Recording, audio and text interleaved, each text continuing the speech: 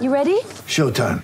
On May 3rd, summer starts with The Fall Guy. Let's do it later. Let's drink a spicy margarita. Make some bad decisions. Yes! Audiences are falling in love with the most entertaining film of the year. Fall Guy. Fall Guy? Fall guy. That's what the poster said. See Ryan Gosling and Emily Blunt in the movie critics say exists to make you happy. Trying to make it out? Nope. Because I don't either. It's not what I'm into right now. What are you into? Talking. Yeah. The Fall Guy. Only in theaters May 3rd. Rated PG-13. Get ready for the greatest roast of all time. The Roast of Tom Brady. A Netflix live event happening May 5th. Hosted by Kevin Hart. The 7-time world champion gets his cleats held to the fire by famous friends and frenemies on an unforgettable night where everything is fair game. Tune in on May 5th at 5 p.m. Pacific time for the Roast of Tom Brady. Live only on Netflix.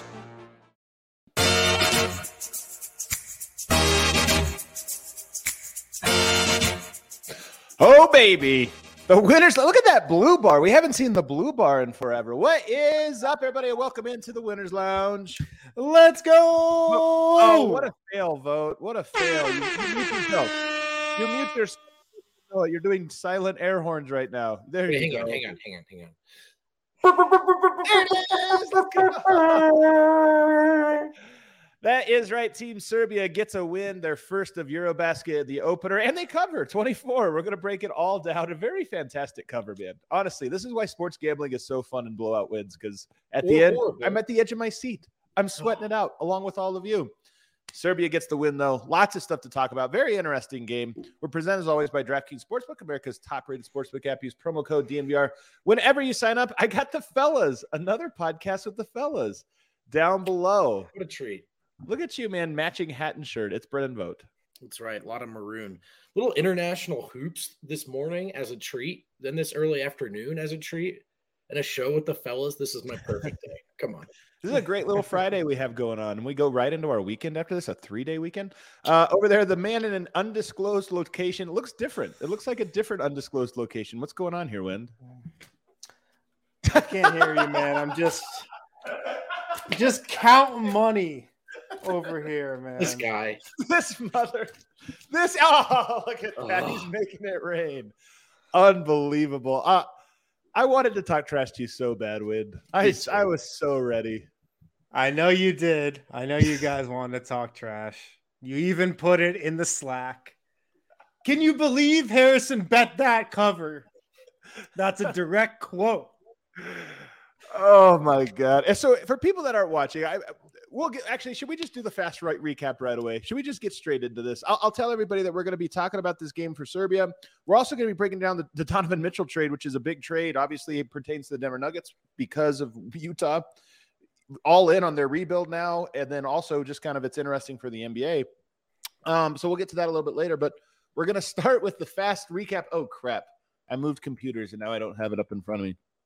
But I can start off of memory here to begin. The first one is that Milutinov was out today. I don't know if you guys noticed that. Apparently, he caught a cold, so he was out. This was a laugher. Netherlands, I think, like ranked 49th or something in the world. You know, Serbia obviously up there near the top. So this was. I'm so glad I see everybody. I'm all into Eurobasket. We're going to talk about that in a little bit. But Milutinov was off, so I kind of thought. One of the main storylines coming into tonight was how much is Jokic going to play? When Milutinov was out, I was like, oh, crap, he might actually end up having to play more, but it wasn't the case. Jokic, absolutely in his bag early, fellas. Do you remember the first, 45 seconds of this game? Sure do. Jokic just everywhere, getting buckets. He had a nice little, 5-part combo move. It was sexy as hell. It was incredible. He's just all over the place. And the guy tonight, Vasa Micic, absolutely slinging some dimes. I thought he was fantastic tonight. He might make an appearance later on the show. He might earn an award here in a little bit. He was fantastic. I think he had 7 assists in his very first stint alone. And he kept it up the whole game, had big passes, big playmaking throughout all when Serbia needed him most. And Serbia started out 25-13 when Jokic went to the bench. That was pretty much the difference. Like the first start of the game, they're up 12 points.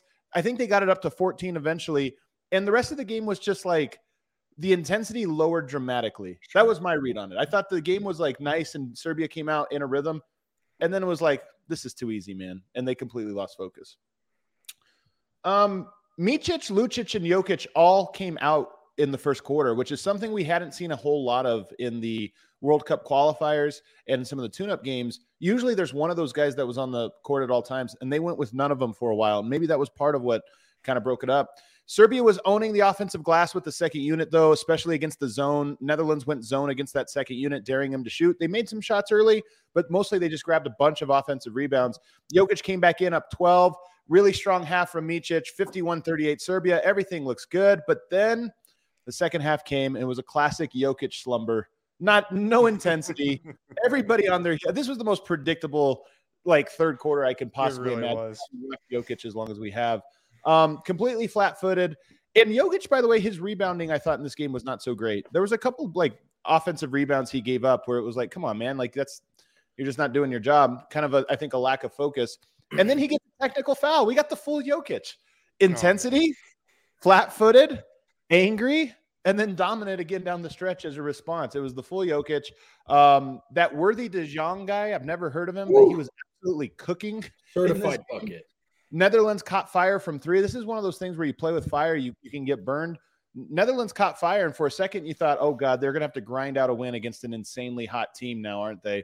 Not the case. Micic, I thought, was the one who came back in, settled things down, and made a bunch of big plays. And although they were only up 8-10 all game, they closed the game on an enormous run and make Harrison win a rich man. They were up 12 points with, 3 minutes to go. Somehow they win by 20. That was the game. What did I miss, fellas? Well, you missed the very end, how they covered. Walk us through it, money man. So, Serbia was up 23, right? And then Netherlands calls a timeout to set up a final they were up 24. Play. They were up 24. Oh, right. They're up 24. Netherlands calls a timeout to set up a play with 6 seconds left, sideline out of bounds. Netherlands coach is in the huddle. It looks like he's drawn up the greatest play of all time. It looks like he's reaching into his back pocket. He's bringing up bringing up the play that he's been saving for this exact moment. They come out of the timeout, and then the clock just runs out. I don't know what happened. I kind of missed, the camera missed it. All of a sudden, the game was over. Plus 23 hits. It was so climatic and then anticlimactic. The whole thing built up to Serbia getting that lead and getting it at the last bit. And you're like, oh my God, it all comes down to this last play. You get a timeout. And then, I don't even know what happened. They're just we're not trying to score. He's screaming, I don't care about today. This play is for tomorrow. Execute this play for tomorrow.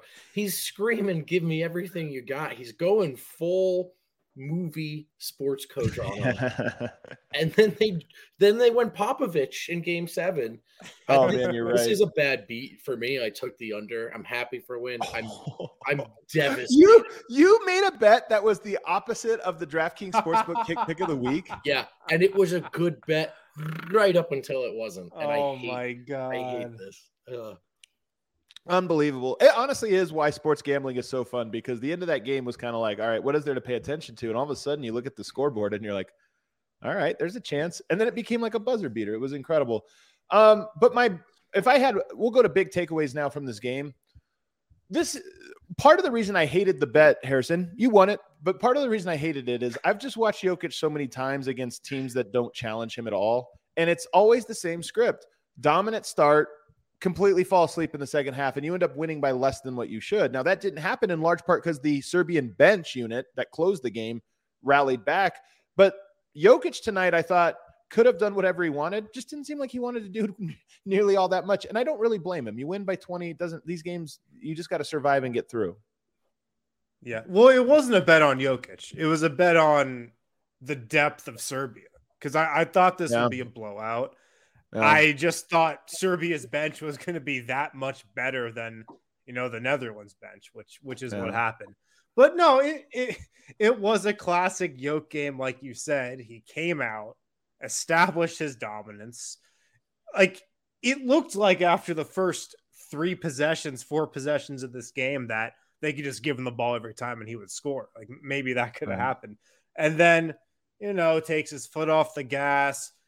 came out in the second half just grumpy, just pissed off. Like that was a total grumpy technical. Like he didn't get a couple calls, he missed a 3, and then just boom, the technical. Yeah, classic Yoke technical for sure. What did you make of his? What do you make of his game tonight, Vo? Were you impressed? Unimpressed? Neither. Yeah, I mean, neither. Like, it was obviously so impressive to start the game, but nothing less than you'd expect, or nothing more than you expect, right? I mean, he was just dominant, and he should be in that matchup. I didn't think his intensity was high today. Don't think it had to be before anyone gets mad at me. But, you know, we talked a lot about, even in the World Cup qualifier games, his defense was looking really good. And then tonight, obviously, that didn't seem to be a high priority for him. Didn't have to be, but we've seen him dominate the glass as well and play at a higher level defensively than he did today. No harm, no foul, not worried about it at all. But it is a reminder, you know, when you do things like pick Jokic for MVP in events like this, he will, of course, be one of the 3 best players in the tournament. Will he be deployed, and will he care at the right spots to go ahead? I mean, Giannis is not going to let his foot off the gas in this. Right. So, I mean, I guess we know Jokic isn't gunning for the Eurobasket. MVP. You know, Giannis had this ridiculous close to the game this morning, and Jokic, you know, he's cool with letting him have his shine. Right. Yeah. And here's the thing: if Jokic had to come in and close a game like that, all confidence he could have, didn't need to today. So, but that's a big finish by Serbia, as we should point out. You know, points matter in this group stage. I don't think they're going to matter though for Serbia. Like, I mean, unless Serbia gets into a tie, into some kind of tie for first place or whatever, which I just don't anticipate happening. Probably not. I think they're going to win a lot of games like this. It is noteworthy though that they do play tomorrow morning at 9:30 a.m. Mountain Time. Yes. So it's like this tournament is weird because it's not just a back-to-back, but they play early tomorrow. This is like the New York back-to-back where you have like the morning game for some reason the second night. So this one is a little bit, you know, and rightfully so, not a ton of minutes for most of the key guys, and that was by design. The fact that they still covered it tells you all you need to know. My other notes for Jokic though, I keep talking about the quickness with him. That move he had, it reminded me, what was the team they were playing earlier in the year when he had that like 5-part combo? Do you remember? I think it was Sacramento. That he goes to like crossover behind the back, stutter step. Yep. Was it Sacramento? The move was almost exactly like that, and that he just blew by a guy. Like, he get another big, he's off the dribble, and the guy's like has no chance of guarding him. And then my other big note was he hit a 3-pointer in this game. I think he only went 1 of 3, was it? 1 of 4 from the 3-point line. He's been a little bit of a reluctant 3-point shooter, it seems, so far through World Cup qualifiers and those games. He took 4 tonight, only made 1 of them. It's one of my big notes for him this year. We keep waiting for him to become a consistent 3-point shooter. It's the one part of his offensive arsenal that hasn't been great. And he hit 1 tonight, but I didn't feel like he necessarily shot the ball well from deep or with confidence. Yeah, I agree with that. The 3-pointer is a weird thing because for a pretty substantial stretch over the last calendar year, he hasn't looked to shoot it with confidence. On the flip side, he has this thing to his shot where seemingly every time he needs it to be, particularly in the playoffs, it's there. So it is something I'm watching right now. Is he in some kind of funk with it? Is he overthinking it? But at some point, he's going to hit a stretch for a month or two where he gets back up to 40%. It's something to watch for sure. I am under the belief that he didn't shoot it good over the second half of last season from 3 because his wrist was bothering him. I just think that was the case. He hurt his wrist early in the season. I think it was bothering him the rest of the year. I think that's a big reason why he didn't shoot it well from 3. So I think it's something to track for sure. You know, this summer, does he look like he's got a more consistent shot from 3? The rebounding is the other big standout for me. Only 6 rebounds tonight. And like I said, a lot of noteworthy where he just didn't go get them. And honestly, this was a game where I felt like Jokic never went above, 70%.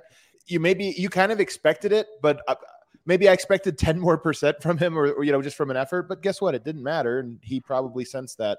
So for him overall, I kind of just give it a B.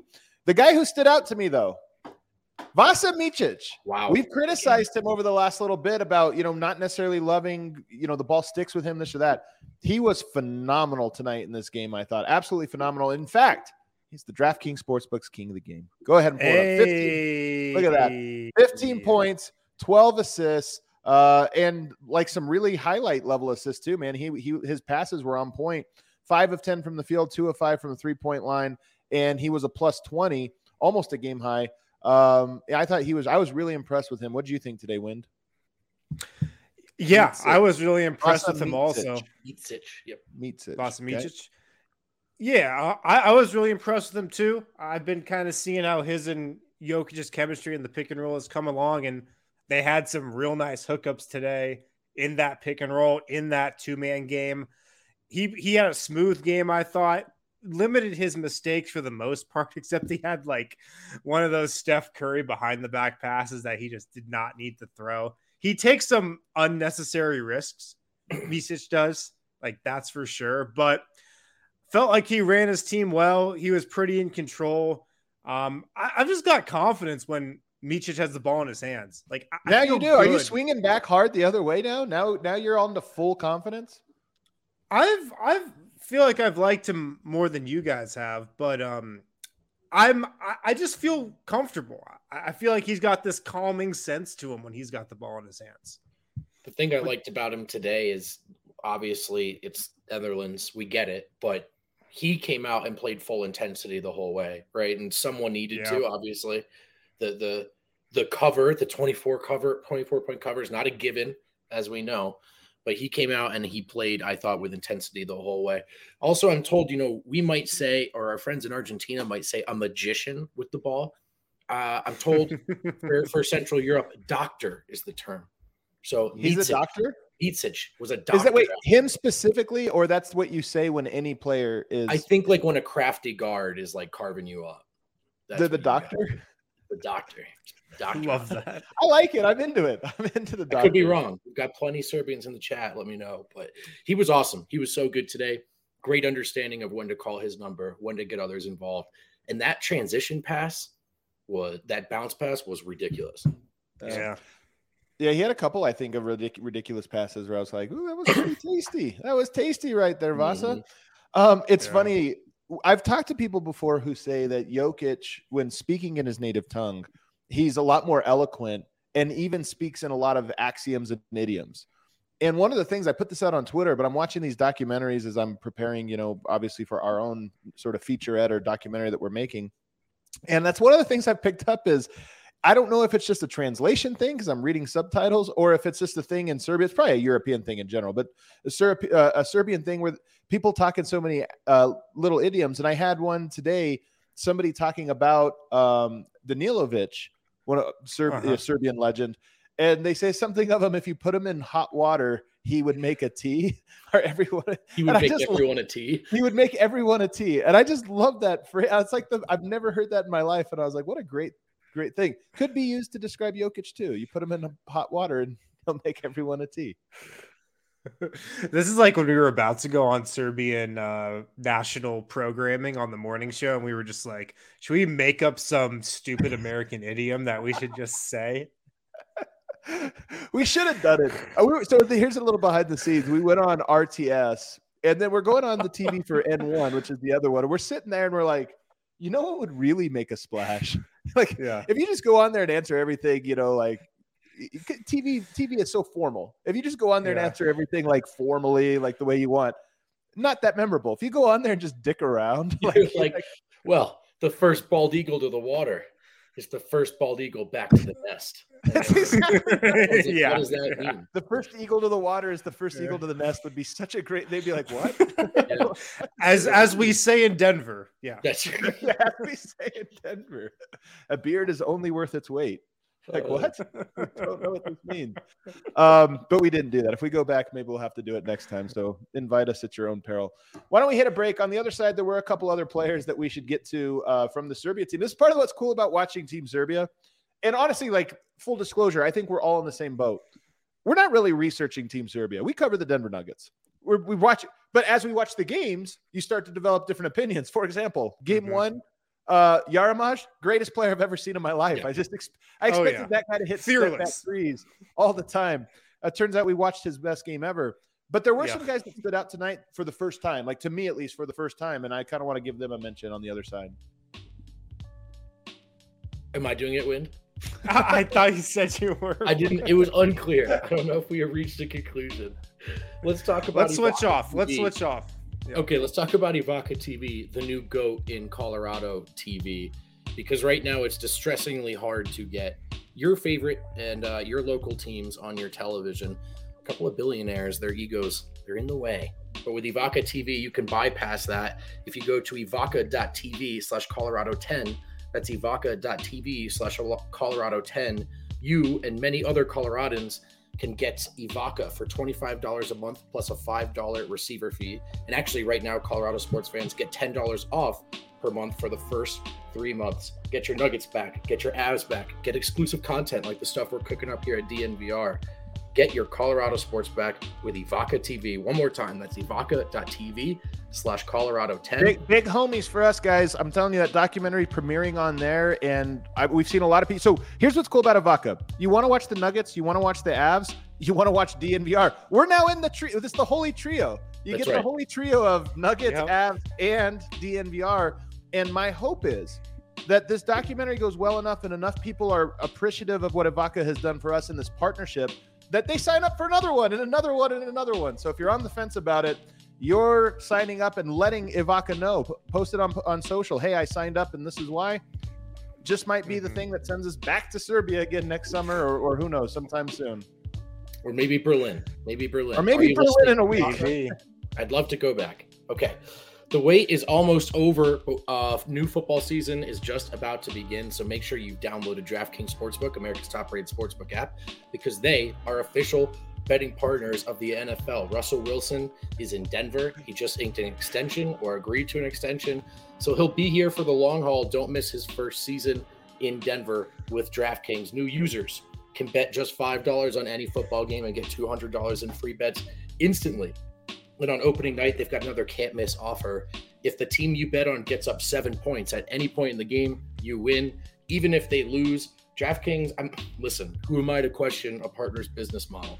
But they just love to give you money. They love to give it away. There's so many ways to play, so many ways to win. So download the DraftKings Sportsbook app right now. Use promo code DNVR to get $200 in free bets instantly when you place a $5 bet on any football game. That is code DNVR, only at DraftKings Sportsbook, an official sports betting partner of the NFL. You got to be 21 or older. You got to be in Colorado.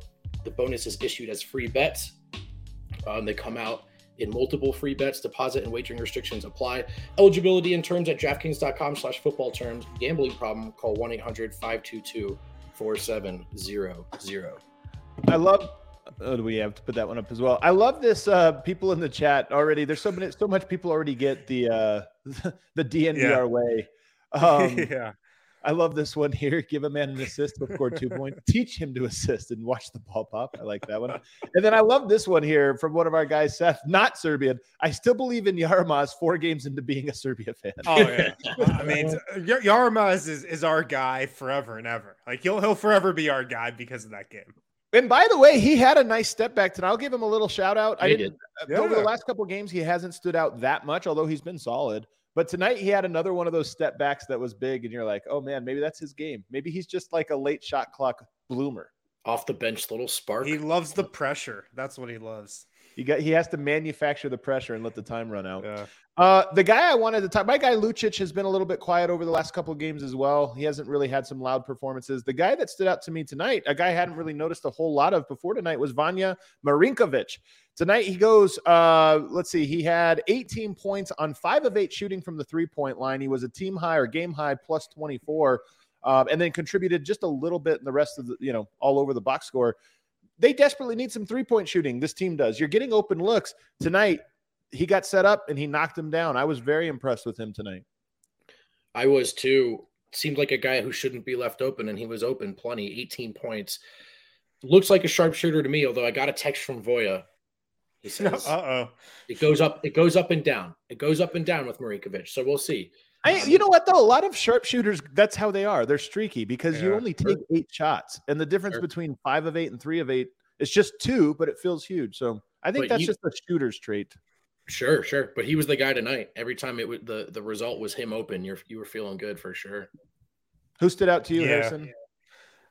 Kalinic also stood out to me. He's got a nice looking jumper too, man. I mean, you put Micic and Jokic in the 2-man game, and you got Lucic patrolling, doing whatever, and then you can space the four with Marinkovic and who were we just talking about? And Kalinic. Right. Like, boom, you got 2 knockdown shooters next to those guys. The Serbia role players are so smart, man. Yeah. These guys are such high IQ players. And yeah, it's like such a stereotype that I fall into a lot. Oh, international players, so high IQ. They just know where to be. They know how to play. They play unselfish, but that applies to all these guys on Serbia. I feel like all of them. But I'm telling you though, Harrison, there's a reason for this, because I think you get some similar things at NCAA and what it is that I don't think people fully understand. And this is not a value proposition. This is a stylistic thing, is that in the NBA, the players are the most important. They have the loudest voice. They kind of get to run things, and they just have that freedom. So I don't know that it's funny, because watching these games, I almost feel like it is less of a basketball IQ thing and more, to your point, a trust issue, like a connection issue. Like these guys play more connected in large part because there's the authority above them to say, if you don't, you're not going to play, you're going to come out. Whereas in the NBA, it's just not like that. We know the stars, the max contract players, they're going to play. And so it's just a little bit of a stylistic difference. Yeah. And also it's these guys, they're playing for their clubs. Jokic is in the NBA. Micic is playing in Turkey. They're playing all over the world together. They come together on Team Serbia, and look, these guys have only been playing as a team for the last month or so, last 3 weeks. They're clicking. Like you can see the chemistry already. They just come together. It's like, oh, no, we know how to play with each other. We know how to space the floor. We know how to play off Jokic and Micic. It's fun to watch. And I feel like the role players have more. They've got a little bit of more to them, right? They're not all so neatly boxed in. Like Kalinic, and obviously was shooting well, but that one pass he had to the left corner where he was on the drive, he got swallowed up, but he just kind of snuck one out and around. I mean, there you go. High IQ glue guy. Seemed like it to me. Not going to pretend to be an expert after a few games. Tweeted that he's got that dog in him based off the reaction. That apparently is correct. He does have that dog in him. Yarmaz has that dog in him too. You just know it. Yeah. He does, man. He does. He does have that dog in him. I have to give a little bit of shine to this guy, Worthy de Jong. I'm looking him up right now. That guy was incredible tonight for the Netherlands. He was 11 of 14. He had 28 points on 14 shots, 11 of 14, including 6 of 8 from the three-point line. He was absolutely flames. And I'm looking him up on Wikipedia now, so I'm something of an expert myself at the moment. I looked him up too, yeah. So he actually has a ton of accolades in the Belgium League and the Dutch League. He's like the Steph Curry of those leagues, apparently, because I'm just looking at it. He was a champion this year, finals MVP. I love this one. Defensive Player of the Year also. This guy pretty much did what Giannis couldn't do in the NBA. League champion, MVP, and Defensive Player of the Year. Thomas Welsh has a Defensive Player of the Year, so it gets I love that out there. Where's Thomas Welsh? What's up? What league is Thomas Welsh in? He's in Taiwan somewhere, I believe. Oh, in Taiwan. Okay. Yeah, it wasn't, but he did win. De Jong was fearless, and De Jong, I'm told. Guys, I don't know how to pronounce these things. We have a different alphabet. De Jong was fearless, and obviously we kind of joked it was more about Serbia's intensity when Jokic was on the floor, how it had been flowed.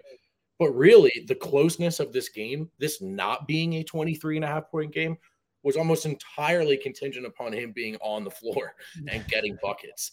And my understanding, too, is that Netherlands, as not a great team as it is also down their leading scorer from qualifiers in this game. So De Jong really had to just step into that role. So hat tip to the fella. He played he balled out. I also love this. If you go, so he has most value, MVP, Defensive Player of the Year, Finals MVP, all this. And then if you go to the Dutch League, he's a 3-time champion.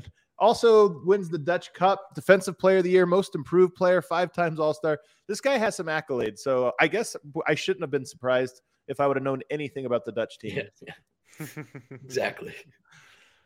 I see this question here came in from J.K. Walrus. I imagine a lot of people listening are wondering the same thing. Who are like maybe the top 5 teams in this tournament?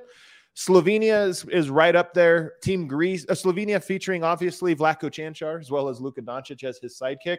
You've also got Team Greece with Giannis Antetokounmpo and his brothers. Also former Nuggets great Kostas Papanikolaou. You've got the Lithuanian team who lost narrowly to Slovenia. The French team who somehow got clapped by the German team. Who else do we have? We got Spain, who's always good. Germany's got a good team.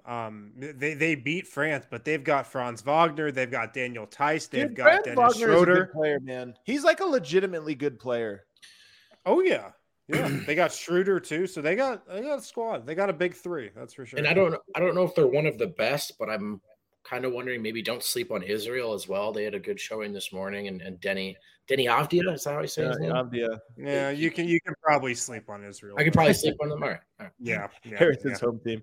And then I would say I watched Croatia today, and I thought they were. Gal McKell's a little past his prime. I thought Croatia was pretty good as well. I mean, they've got Saric, they've got Zubac, they got Bojan Bogdanovic. So like they have some NBA players too, even if they took an L this morning. So those are them. And that brings me really to one of the things I wanted to talk about. It was fun seeing all of us today tweeting about Eurobasket. And it was cool. I thought D-Line had such a great tweet earlier where he was like, I'm so lucky that like I've been turned on to Eurobasket or whatever. And this is how I feel. You know, there's something a little hipster about it. You know, there's a lot of things where you're like, I would love to get into that, but I don't know how. Like, what's the entry point for getting into something? It feels too overwhelming. I feel like in a lot of ways, our Serbia trip was that for us for Eurobasket and really for World Cup and for, you know, international competitions. I don't know if I'm going to get into EuroLeague. This seems almost separate of that from me. So I don't know if I'll get into the club aspect of European basketball, especially since it runs up against the NBA, who has the time. But for these summer competitions, it's been so fun getting an entry point to it. And I'm like watching these games, even the non-Serbia games today have been fun. And yesterday, I've kind of enjoyed it. Are you in the same boat? This feels like a fun entry point into something you didn't really have an entry point before. It's the perfect summer activity. Like, you know, going to Wash Park in Denver, like hanging out in the Highlands, watching Eurobasket. Like that's my top 3 activities in the summer. But also the games are quick. They don't take long. You just fly through them. There's not a ton of stoppages. Basketball is fun to watch. You know, a couple guys in each game. It's the perfect casual watch for the summer. I'm really enjoying this. I coughed up for the ESPN Plus, as I told you. Right. But I didn't do it just to watch Jokic. You know what I mean? Right. I said, let's do this. I would have, but yeah. I mean, I would have for sure. But I said, if we're going to do it, let's do it right. And I've just been the last 2 days just kicking my feet up on the coffee table, watching hoops, waiting for the show to start. It's a good way to live. I'm enjoying these games for sure. And it is fun to have some, like, NBA all happens at once. You have East Coast and West Coast start time. So there's basically 2 games a night. Tournaments, though, are all day. It's kind of fun. Like today, a little peek behind the curtain. I got to lay in bed all day today with my laptop watching these documentaries that I'm getting through for some research with the game on in the background. Perfect day. This is a perfect day at the office for me, man. I had so much fun. Yeah. And the joy of it is it sucks from a basketball perspective that they play these back-to-backs. But as a viewer, guess what? 12 hours from now, we get another Jokic game. It's a good Saturday. Yeah. It's kind of like March Madness, but better basketball. Is. Very much a March Madness feel for us today. Very, very, very much a March Madness. And, you know, there's another week of pool play, and then we get into the elimination round. And do we know what date is the elimination round? I know you've got games tomorrow. You have a game Monday and Tuesday. Does it start immediately after that, like Thursday or Friday? Either way, into the weekend. And what's fun about this is the DNVR bar is opening on the 10th and the 11th is when, which is what I don't have a calendar in front of me. That's in a week. So it's the Saturday. Here's what I love about it. DNVR bar at the moment set to open next Friday for our grand opening. That means when Serbia plays on either Saturday or Sunday, guess what we get to do? Watch it at the DNVR bar. I can't wait for it. We're going to actually be able to get together and come down to the bar. We got to see, try some food and be out there. I think people are going to be shocked by how different the DNVR bar looks when you come down to it. It's noticeably different. First thing that stands out, like twice as many TVs. Wow. I thought we had a good TV setup before too. Me too, man. But there's one. You see them now, and you go, "Oh yeah, those probably should have always been there." There's like a whole row that just changes the whole thing for sure. Yeah. And the thing about it is we did a good thing, and we'll have to balance this. But if there was a Nuggets and Avs game on, it would be like 80% Nuggets and then a couple Avs ones. If it was a Nuggets party, now I think it's going to be such that you could easily have just as many Nuggets games on with equally as many Avs games on, and everybody will be able to clearly see it. So I was kind of excited for that. Before we go to our second break and get to the Donovan Mitchell stuff, I did just want to ask, tomorrow they have Czech Republic. What do you have, Win? Did you have something? I've got one more note on the game, but keep going. Oh, I was just going to say, what are you hoping to see tomorrow that you didn't see today, or what are kind of your expectations on the second half of this back-to-back? I'm just looking for Serbia to put Czech away earlier tomorrow because, it is a back-to-back. They're in the easiest group, Serbia's. They got a great draw with the group, so they should go undefeated, and no team should really give them a lot of trouble, but they got to put Czech away in the first half, so Jokic can take another fourth quarter off.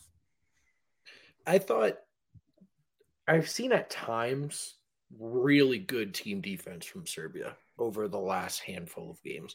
Yeah, not necessarily tonight. Not necessarily, no, but I think that was a focus thing, and I thought in that run in the fourth, maybe they picked themselves to cover. My God, but. I thought that the defense was really, really good. Now, again, it's Netherlands. So the question then, how often, how effectively do they deploy that defense tomorrow? Better competition off a back-to-back. I'm really interested to watch that because that, to me, I think maybe the sharpshooting will come and go, but they have the talent. They have the hub. They have the best player. So if they can play really good defense, then I'm really, really buying them as not just a top dog in a weak group, but really excited to see the rest of the run. Yeah, the defense I think is an interesting one because I'm with you. It's one of the ingredients for them to win. I think it's hard to show defense too much when it's like bad teams and it's not that competitive. It's hard to be like totally locked in. The thing I'm most interested in seeing is the ball popping. We see it with this team a little bit, but we haven't seen it like strung together entire quarters where you're just like, wow, this team is perfectly in sync. And I kind of want to see if that happens, as well as I would like to see Jokic get the ball inside a little bit more.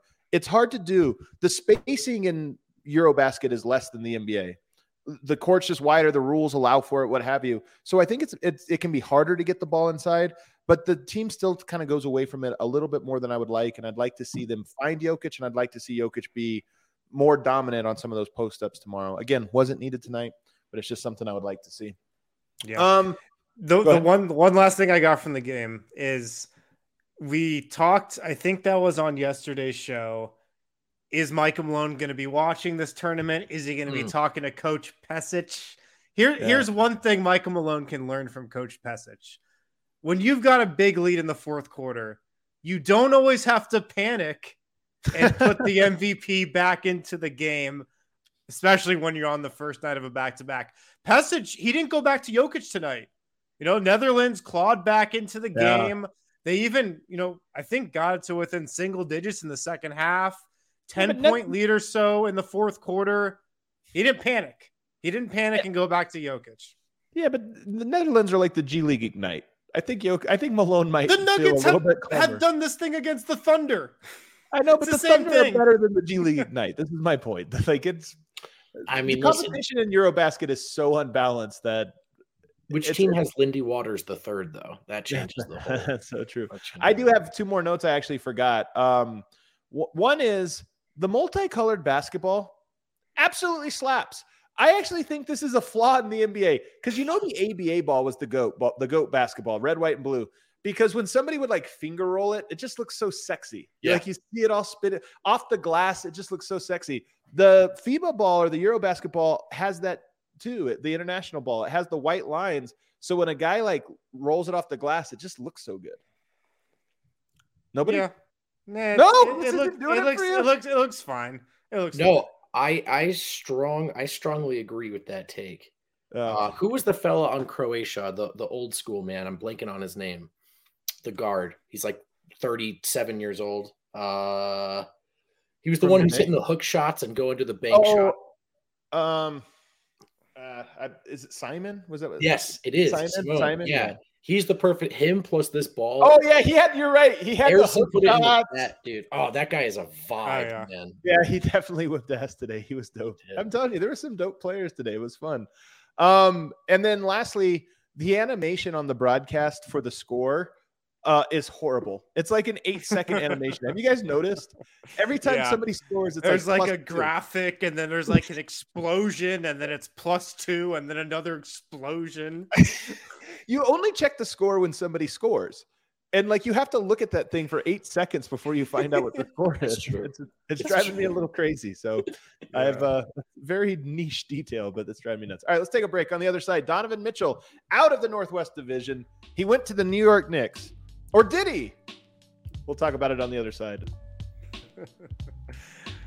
Breckenridge Brewery has a birthday coming up, 32 years young. To celebrate, Breck Brew is throwing a weekend-long hootenanny. Kick off the fall with live music, food, beer, of course, and games October 8th and 9th at their Littleton location. They've got national acts like the Spin Doctors, local favorites Railroad Earth rocking out, so stay tuned to everything DNVR for hootenanny giveaways leading up to October 8th. Check out the link in the description or go to breckbrew.com for more details and the entire artist lineup. At Sexy Pizza. Sexy Pizza, they're your one-stop shop for pizza in Denver. 13 years in the Denver community. Sexy Pizza is as local as it gets. It's a hand-tossed deck oven pizza with made-from-scratch each morning dough. They've got great pizzas. They've got great salads. They've got really good sides. They've got desserts as well. You can order from any of their 4 Denver locations, Cap Hill, South Pearl, Jefferson Park, and Park Hill. They've also got a location in Trinidad, Colorado. Check out Sexy Pizza today. Go to www.sexy.pizza. I like that our guy Surgeon, our host from Sombor, he's calling for a Sombor shuffle. You know what's funny though? The Sombor shuffle is almost a break glass in case of emergency shot. I don't know if they need it tomorrow. When did the Sombor happen against Greece? Fourth quarter, final minute and a half. That's when they needed it most. When they needed it most. There he was with the Sombor. So I don't know if we're going to need a Sombor tomorrow. Czech is better than Netherlands. They'll make Serbia work more than Netherlands, but it should be an easy dub. Hang on. Can you check? Do we have a DraftKings line for tomorrow yet? I already checked. It's not up yet. It's not up yet. Okay, what a consummate professional. This is the most we've ever covered the game of basketball in the offseason. And like we've got a comment there complaining about the lack of snake drafts. I've been hearing the heat that we've been getting for lack of snake drafts. I want the people to know I hear the complaints. Can we do a real talk? PHNX Suns started snake drafting. Yeah, it got less sexy. I don't know. It got less sexy. We've got to find the next just mindless offseason activity to do on the show. We tried the tiers thing, but we suck at doing tiers. It turns out our tier thing is just terrible. The worst. It's the worst segment in this show's history. But we'll keep doing it. Donovan Mitchell finally gets traded. You guys remember yesterday, Harrison Wynn hosting the show, and we did the scout. 15 scouts predict different things. And one of them was, where does Donovan Mitchell play? And 14 of them, first of all, they all missed on Jokic. Let's find out. Should we trust them? Let's see how their first prediction that came true or not, how it went. 14 of them said the New York Knicks. One of them said the Utah Jazz. And then shortly after that was published, Donovan Mitchell gets traded to the Cleveland Cavaliers. Total X factor. Nobody saw coming. Those scouts didn't see it coming. Scouts did not see that one coming. Not very plugged in there, scouts. Vote. What did you think when you first saw this trade come through? Well, despite ESPN's best efforts, Donovan Mitchell will not be going to New York. My first reaction was, what would the tweet have read if he was going to New York? Versus the tweet that just read, Donovan Mitchell has been traded.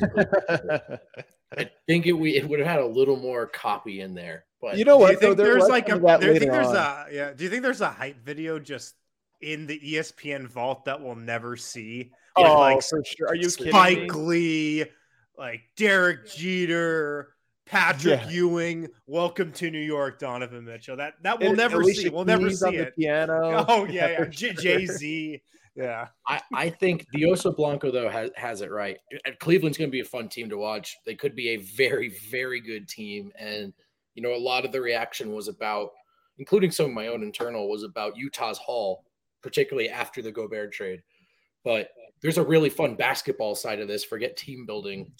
Just the player. They're a very fun player went to a very good team. And I think they're better. I mean, we'll probably. So here's what's interesting. Cleveland was one of the feel-good stories of last year. Now, they ran into some injury luck. You know, some things fell apart for them, but they were up until that point the feel-good story, surprise story of the year. Very lovable team, young, what have you. Donovan Mitchell, I've never been the biggest fan of his. I think he's a very good player, and his peaks are obviously high. We saw it in the bubble. He was as good, if not better than Murray for most of that series, all the way up until the very end. He's a really high peaks player, but I've never really liked him as a guy that I would want to build a team around. I love Mobley. I'm a big believer in him. I love Jared Allen. I know he's not young, but I love him as a role player. I like Darius Garland a lot, even though I think that he is a player that you have to, it's like hard to build around him because of his weaknesses. Donovan Mitchell there. This is a trade you have to make if you're Cleveland. They traded future assets. They traded guys that weren't going to contribute. And in theory, you add an all-star to a team that already has 2 all-stars. In theory, that makes sense. I don't know if I'm in love with it as much as everyone else seems to be. Mm-hmm. I think they're very good. I think they have a chance, and maybe it all comes together. But part of me looks at this and goes, Darius Garland's really good with the ball in his hands. Donovan Mitchell's not exactly the best passer. Neither of those guys can play a lick of defense. I don't know if that's like a championship caliber team. Maybe that wasn't the goal. I don't know. But I look at it and I go, good move. But I'm not buying Cleveland other than being what they were last year, which was a really good, fun team that wasn't a true contender. Yeah. There's still one more move that Cleveland definitely has to make to get into that next tier with Milwaukee, Boston, Philly. They're definitely not in that tier. They're definitely not there. But just like Minnesota did when they traded for Rudy Gobert, they're going for it. Cleveland's going for it. And I love teams that go for it. I agree. I agree with this. This is a good take. This is what you got to do, man. You've got a nice young core. Go for it. Try to make something happen here. Try to get the people going. You can have these long, drawn-out rebuilds. And, yeah, like Cleveland, maybe the right decision if you're actually, like, trying to win one NBA title one day is really draw out the rebuild. Keep adding young players that are on that timeline of a Garland, of a Mobley. Try to find that perfect wing that complements those guys really, really well, better than Mitchell does.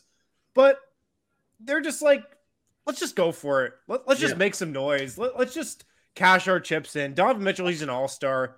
He's our best player now. Let's just do it. And just like the Timberwolves did with Rudy Gobert, the Cavs are going for it. And I gotta give a tip of the hat to them for that. I also think Ben Hawk makes a great point in the chat there. I mean, Okoro, Mobley, Jared Allen, these guys are all still on the team. So it's as far as ammunition on the defensive side, they've got plenty to work with. So maybe this is worth the risk. But yeah, I'm with Win. More and more teams trying. I think philosophically, I just find myself on board with that. More important to Denver is Utah Jazz have completely taken themselves out of contention this year in any way. Like they're going to be a terrible team, I think.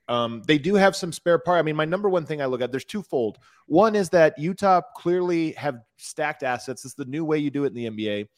They've got, 19 draft picks or something over the next 7 years. I don't know. I made this point on Locked On NBA today, but I don't know is this the new normal where every star player commands 5 draft picks? I mean, that's basically what 3 draft picks. It comes in phases. I think it comes in phases. We're in a period right now where that's the case. Yes, I agree, Harrison. But here's what's interesting: because I think you're right that we're just at a moment of inflated draft picks, for these guys. But they just pulled off 2 of those. They just traded 2 superstars. And it might end up being one of those things that in a few years from now, it's like when the Golden State Warriors got Kevin Durant. That's not a replicable process because not every year does the salary cap get boosted at the perfect moment like that. It might be a thing like that where we look back and go, how many they got 11 draft picks for 2 stars. Now the going rate is 2 stars get you 5 draft picks. they might have just loaded up at the exact perfect moment. And I don't think that matters to Denver in the short term, because I don't think that is a team that is 1, 2, or maybe even 3 years away from contending, even though you can never see that far. But I do look at it and go, later on down the line, they certainly are set up to be able to build a contender if things break their right way. So just something that's just one of my big takeaways from Denver's perspective. Utah cashed in. They got to get credit, and we were poking fun of giving them best offseason because they waved the white flag, but they obviously did a good job retreating here. And I do think you're right that they've got plenty to work with in terms of the structure of a rebuild. I think we're in the point right now where the lack of a Kevin Durant in Golden State, or a team maybe built just like that, encourages teams like Cleveland and teams like Minnesota to say, yeah, sure, 4 or 5 picks. Am I going to get a better window than right now? So I enjoy that, but I also think that's a big factor in this seemingly part of the cycle. The more interesting thing, Harrison, though, to me is actually you've got Mike Conley, you got Bojan Bogdanovic, you've got Jordan Clarkson, who I'm not a big fan of, but they have some players now that could swing a title. And to me, that's the more interesting thing here. It doesn't make sense to hold on to Mike Conley. It doesn't make sense to hold on to Bojan Bogdanovic. I'm curious to see where those guys go and what teams are able to snag them, because they could end up being like, we're looking at teams right now and we say, for example, Dallas, not a true contender in my estimation, but do they pull off a move that gets him a Bojan that just happens to complete a thing, something for him, or Phoenix or somebody like that? That's kind of what I look at right now as I say, Utah might actually end up swinging the championship this year with the moves they're left to make. They'll trade all 3 of those guys. Malik Beasley, Jared Vanderbilt. I actually was really trying to find a way or find one of these guys to put on Denver. I couldn't. I don't think any of these guys are Denver targets. Yeah, I can't see any of them. But yeah, there's some rumors that Phoenix wants Bogdanovic. Rashad, Lakers are literally interested in every player. They have 3 good players. They desperately need players. So yeah, the average player that comes on the market, he might be able to start for the Lakers. For sure, there are 3 or 4. How many players would start? I mean, Mike Conley would start. Bojan Bogdanovic could probably start. I mean, he's a piece there. So Jordan Clarkson would play very high rotation. Malik Beasley would play a lot of rotation minutes for them. There's players. That one's probably going to happen, by the way. Is he's still with Clutch, right? Yeah, you're right. And he's family is LA. We'll see it. Oh god, that's gonna. Oh man, the full hatred of Malik Beasley coming full circle. Full circle. The thing though, I agree with you guys that none of these guys are great fits. I still think it's worth asking the question just in terms of good faith process on our end. Is this the opportunity cost of the Peyton Watson move, particularly the JaMychal Green and a pick to get another rookie, when maybe you could be in conversations for some of these guys? Now, I don't know if this is the best example, but still just something to think about. Yeah. So go ahead. The natural trade here, though, is Russell Westbrook and a pick or 2 for 1 or 2 of these guys. That's the next trade we're waiting on, right? Are we? If you're Utah, you don't think you do that? What are you doing with Russell Westbrook when he's here? Are you going to John Wall him and just tell him not to show up to the arena? Yeah, it's exactly what you're doing with them. And you're getting 2 Lakers draft picks. Come on, man. I mean, we'll see. I hope that's not the cycle of this. I kind of hate the NBA in this one way, that's the way you do it. You try until your window closes slightly, and rather than just try to restructure, you completely tear it down and sell your role players to contenders, usually the same ones, the Lakers. So I just kind of hate this. I'm so sick of the NBA cycle. I'm so sick of it. But I do think that is going to end up being a pretty big storyline. Last but not least for today, Kale, pull up the tweet vote we sent you that somebody sent the vote, because this was the greatest thing. One of the cool things is, we obviously love Jokic. We've gotten to love Serbia. Do you not have it, Kale? Is that what you? I can. No one sent the tweet. Okay, I'll do it right now. You do a little. But one of the cool things is that we have we've enjoyed kind of immersing ourselves in Serbian culture, and it's been funny because we've seen how much people have embraced that, just the idea that we are into it. But it's the same way coming back. All these Serbians are now Nuggets fans, and it's kind of cool to see. So much so, and never truer, than this tweet that came in today from somebody from Serbia who has been a Lakers fan for some reason. It's because the Lakers are so popular that everyone just kind of like, everybody just kind of shoves it down. But this guy says, for 30 years, I never thought I could support any other team but the Lakers, but damn it, this whole Mile High love is way too special to stay immune to it. I loved it. I don't look.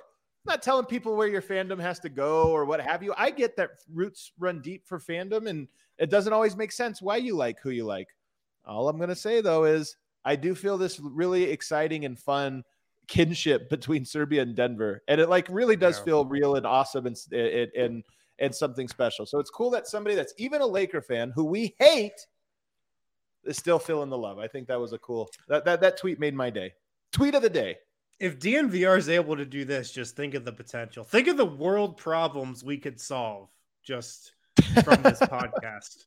Think of the international issues we could just hammer out. Yeah, I love it. I do think a lot about, so I'm actually watching this documentary right now on the Partizan team in 91 and 92, who, again, during sanctions actually had to leave and go to a suburb of Madrid to play their games. And it was cool because Madrid kind of like embraced that team and like made them their own, and they became big fans of Partizan. And it was a cool story. And I was watching it and I'm thinking some parallels there between both us going that direction and them going this direction in a way that's kind of cool. Sports at their best. That's what they do. They bridge that gap. All right, everybody. Thank you so much for tuning in.